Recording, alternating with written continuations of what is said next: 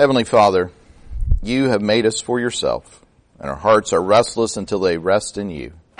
Look with compassion upon the heartfelt desires of your servants, and purify our disordered affections, that we may behold your eternal glory in the face of Christ Jesus, who lives and reigns with you and the Holy Spirit, one God, forever and ever. Amen. Amen. Well, did y'all get loaded up on toilet paper this week? Yeah. That's good.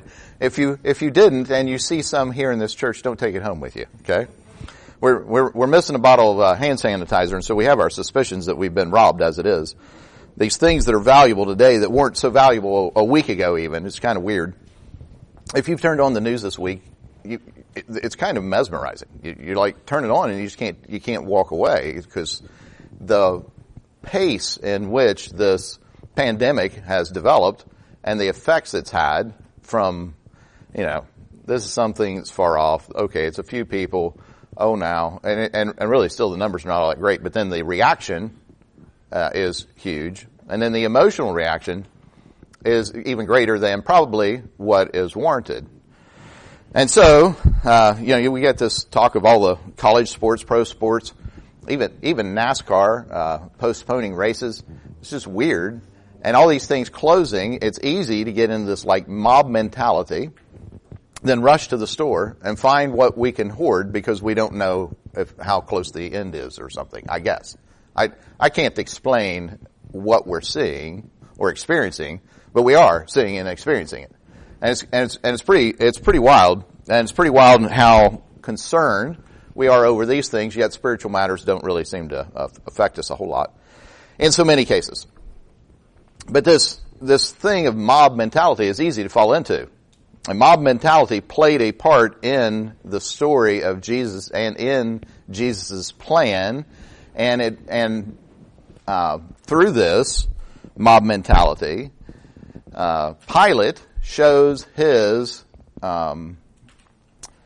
failure to uphold truth, but that is all used to advance the plan of redemption in Jesus. And I think through this lesson today, I think what is in it for us is that if you are not grounded in the truth, you will have no commitment to it when you need it most. So if you have no commitment to truth, you will have, or if you're not grounded in the truth, you will have no commitment to it when you need it most. And I think this unfolding story as we're going through, and as a reminder, we're in the last days of Jesus. He was arrested. He was tried. He was tried first in the religious court, and then he was tried in the secular court. He first came to Pilate. Pilate found no wrong in him, but in order to appease the Sanhedrin, the Jewish leaders, he sent him on to Herod, thinking that Herod, with his hard heart, certainly would take care and side with the Jewish leaders.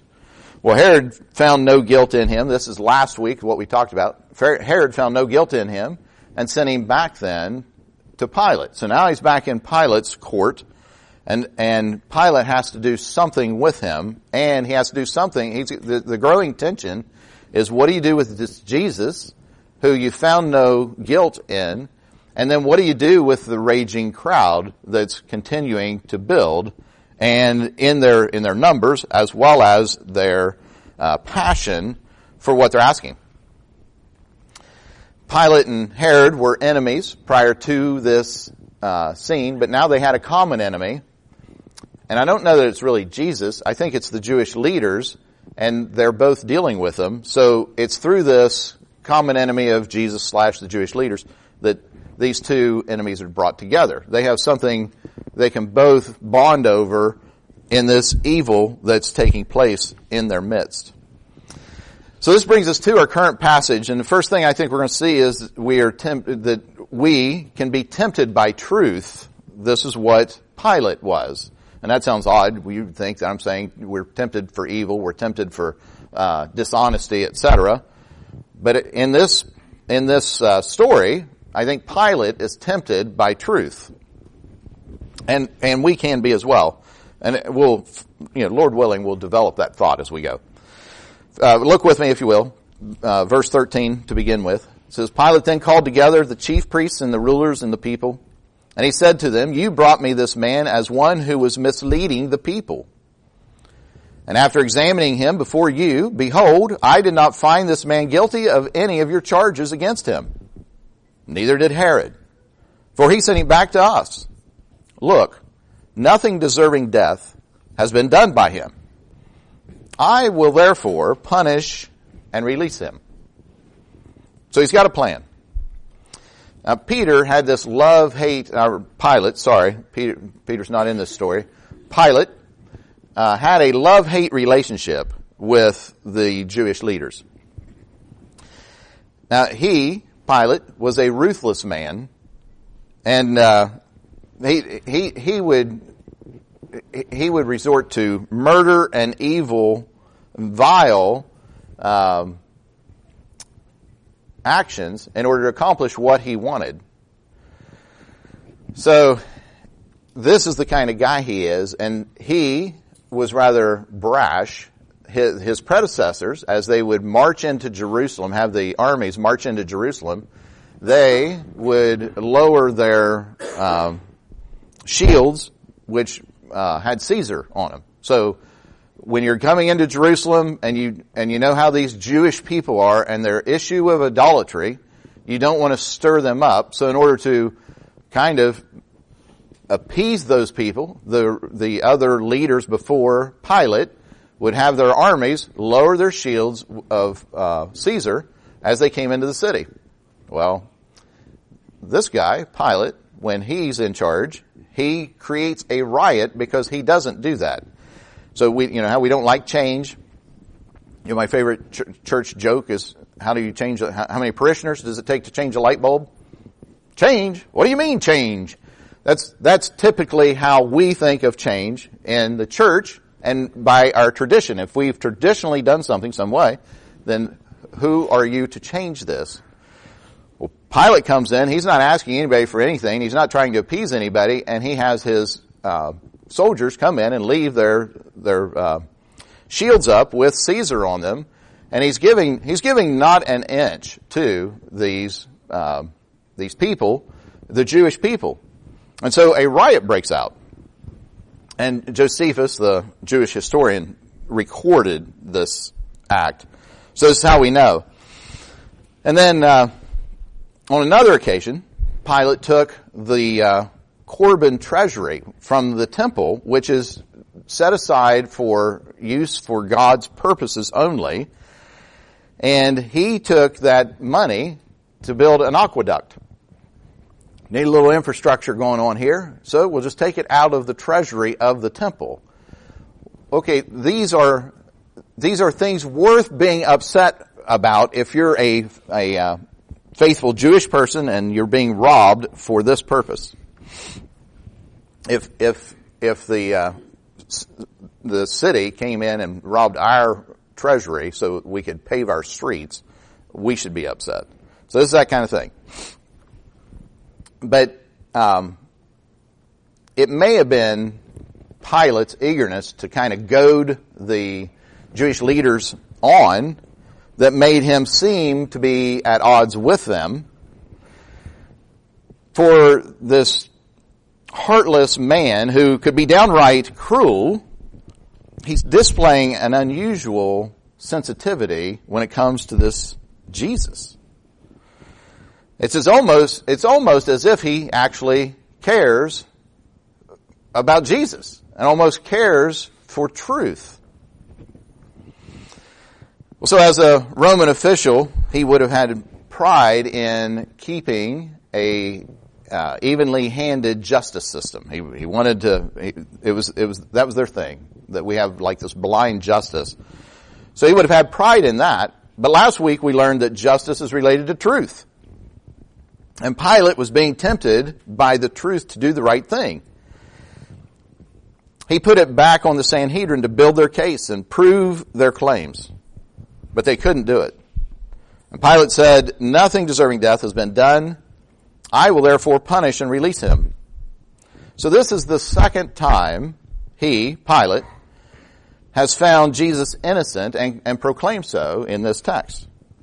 This is the third time in total, because if you include Herod, where he sent him to Herod. Now, we're already up to 3 proclamations through a trial system that he is innocent. Jesus is innocent. But was Pilate actually motivated, or, as I'm saying, tempted by truth? And I think he was. I just don't know that he couldn't follow through. And we know the story, so we know he didn't follow through. But in this moment, in the crucible of this decision, he's being tempted by truth, but will he follow or not?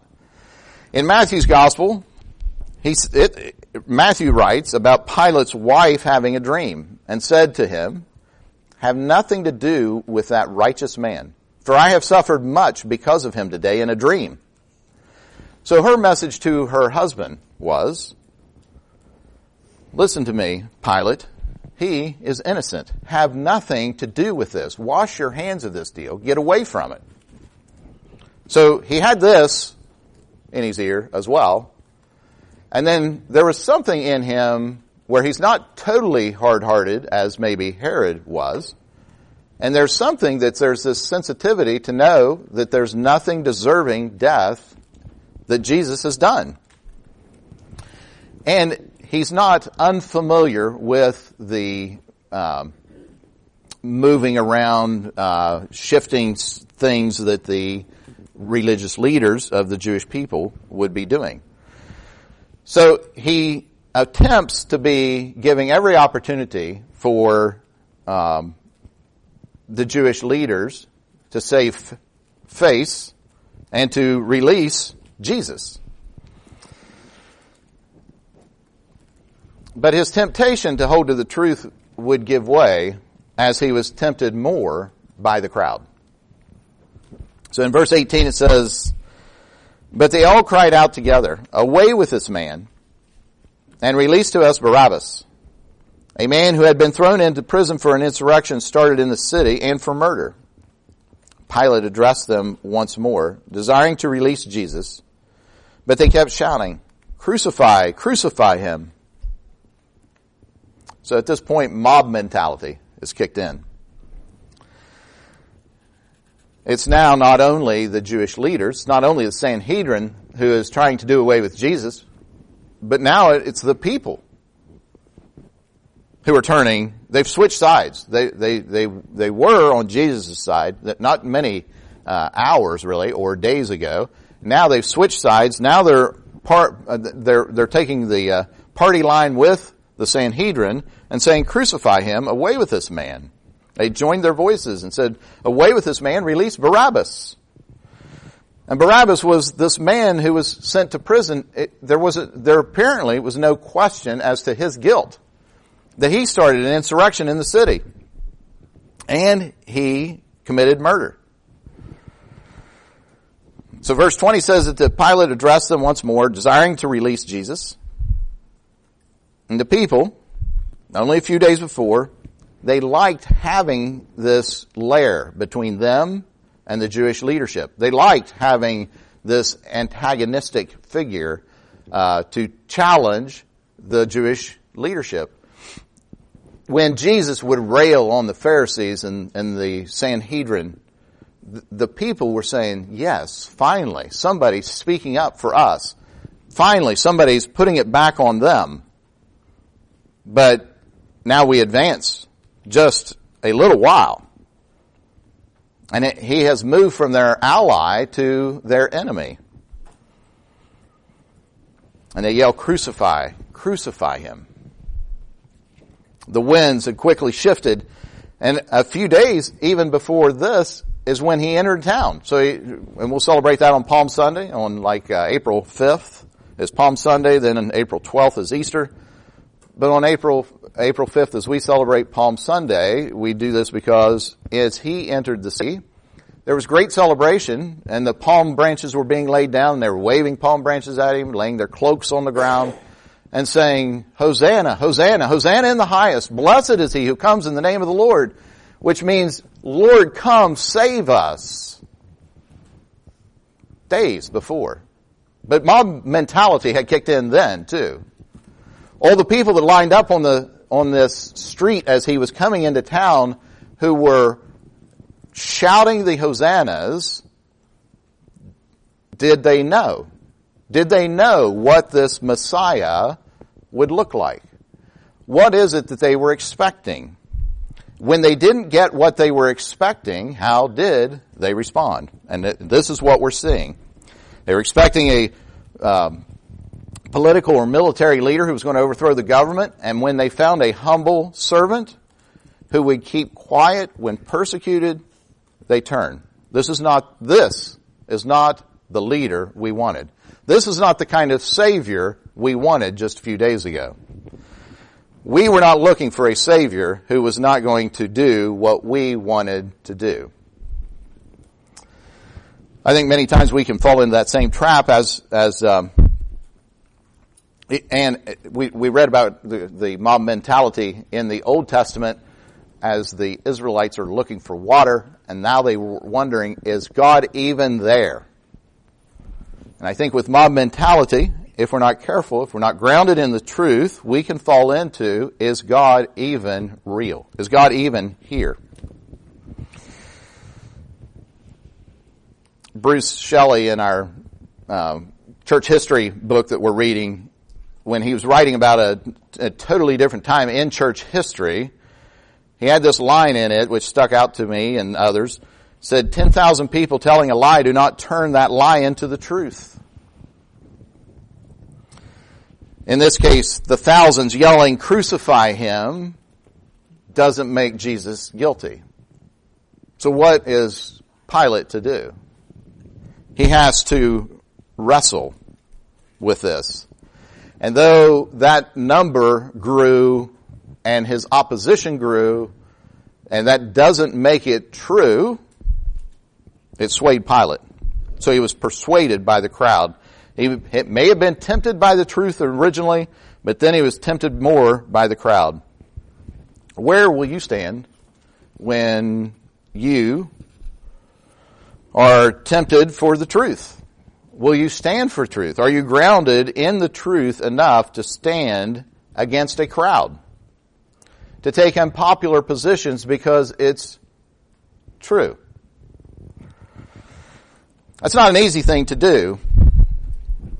And there are a lot of things I find people taking hard stands on that are almost irrelevant. In church world, we call those color of the carpet kind of issues.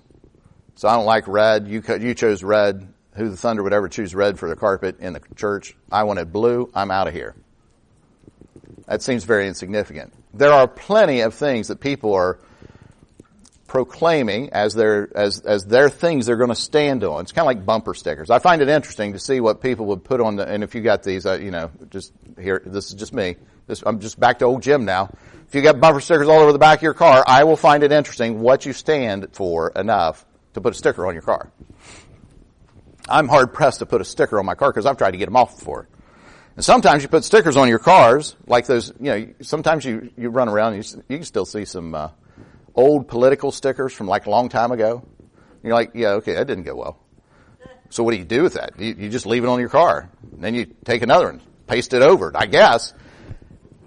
And you're like, okay, what do you, there are other things that run through my mind about what do you want to stand for long enough, that you would be willing to make it so permanent as a sticker on your car. There are other things that cross my mind about that too. Because times change. And what I'm feeling passionate about today, and today it was about red carpet. Next week I might not care about red carpet. Red carpet may not have a great influence on my real personal relationship with Jesus. And maybe one day I figure that out. But it's these side things, I think, that people will stand for truth because they have nothing else to stand for. They don't know of how to prioritize truth. So I will argue with you over small things, that are inconsequential to our faith and let big things go. As perhaps the denomination shifts, as our theological groundings and moorings shift. Ultimately, we see a trade. So he's been, and we can be, tempted by truth, tempted by a crowd. Then there's a trade. So in verse 22 it says, a third time he said to them, why? What evil has he done? I have found no guilt deserving death. I will therefore punish and release him. This is the second time he has said this. But they were urgent, demanding with loud cries that he should be crucified. And their voices prevailed. So Pilate decided that their demand should be granted. He released the man who had been thrown into prison for insurrection and murder, for whom they asked.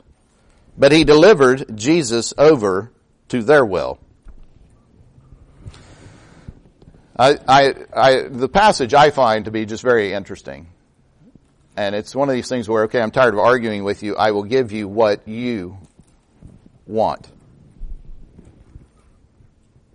And I think this applies to, in a practical level, about so many things and so many of our relationships, that if we're not grounded in truth, not willing to stand for truth, what we want to do is get rid of the nuisance.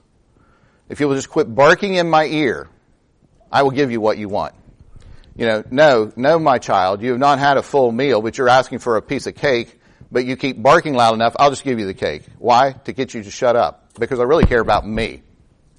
Ultimately, I don't care about you as much as I care about me. And what I really want is for you to be quiet. And so if that's what it takes, it's what I do. This is where we are. This is what this leadership is looking like. So this is a test in integrity. Pilate gave him ample opportunity to release Jesus. And he once again asked what Jesus had done to deserve death. And he, Pilate, proclaimed Jesus as innocent. Again. But the crowd stepped up their threats. They're getting very annoying. They're growing in number. They're growing in volume. John records in his gospel, John 19:12, it says, from this, truth is not subjective. He was a driven man. That's not what we think of when we think of a weak man. But when it came time for standing for truth, he wouldn't stand. This is a sign of a very weak man. He didn't fear God. He feared man. He didn't fear how he would stand, and I think there was some fear moving in him when the wife was whispering in his ear about this dream. I think there's this fear thing setting in, this kind of, what do I do with this?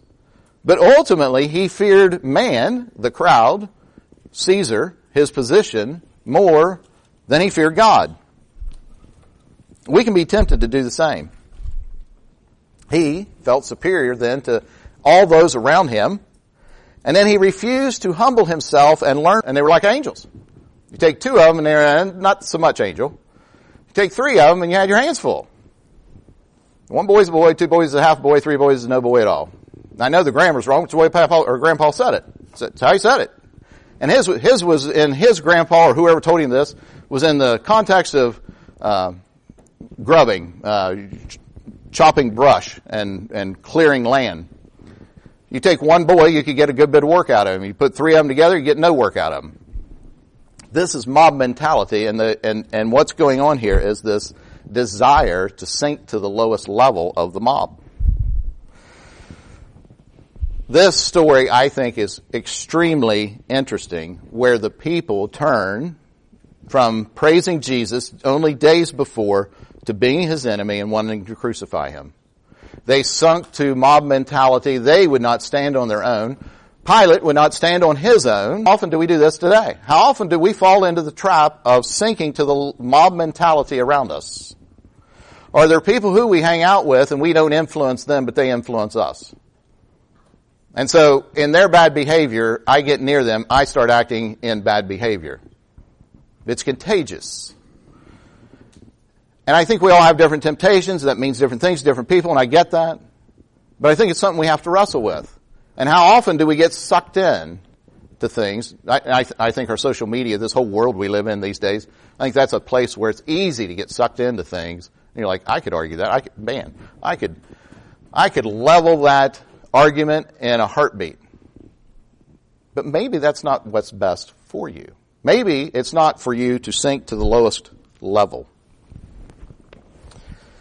The story where things get turned in days, inside this story, things are turned in it as well. So these people refuse to free the innocent man, but they free the guilty man.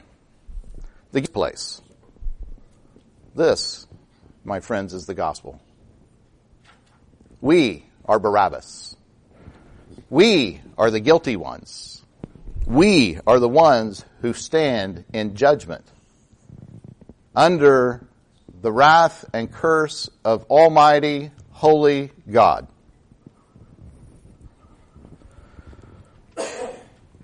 May we be grounded in the truth so that we may stand in the time of testing. And may we rest in Christ Jesus. In the name of the Father, the Son, and the Holy Spirit. Amen.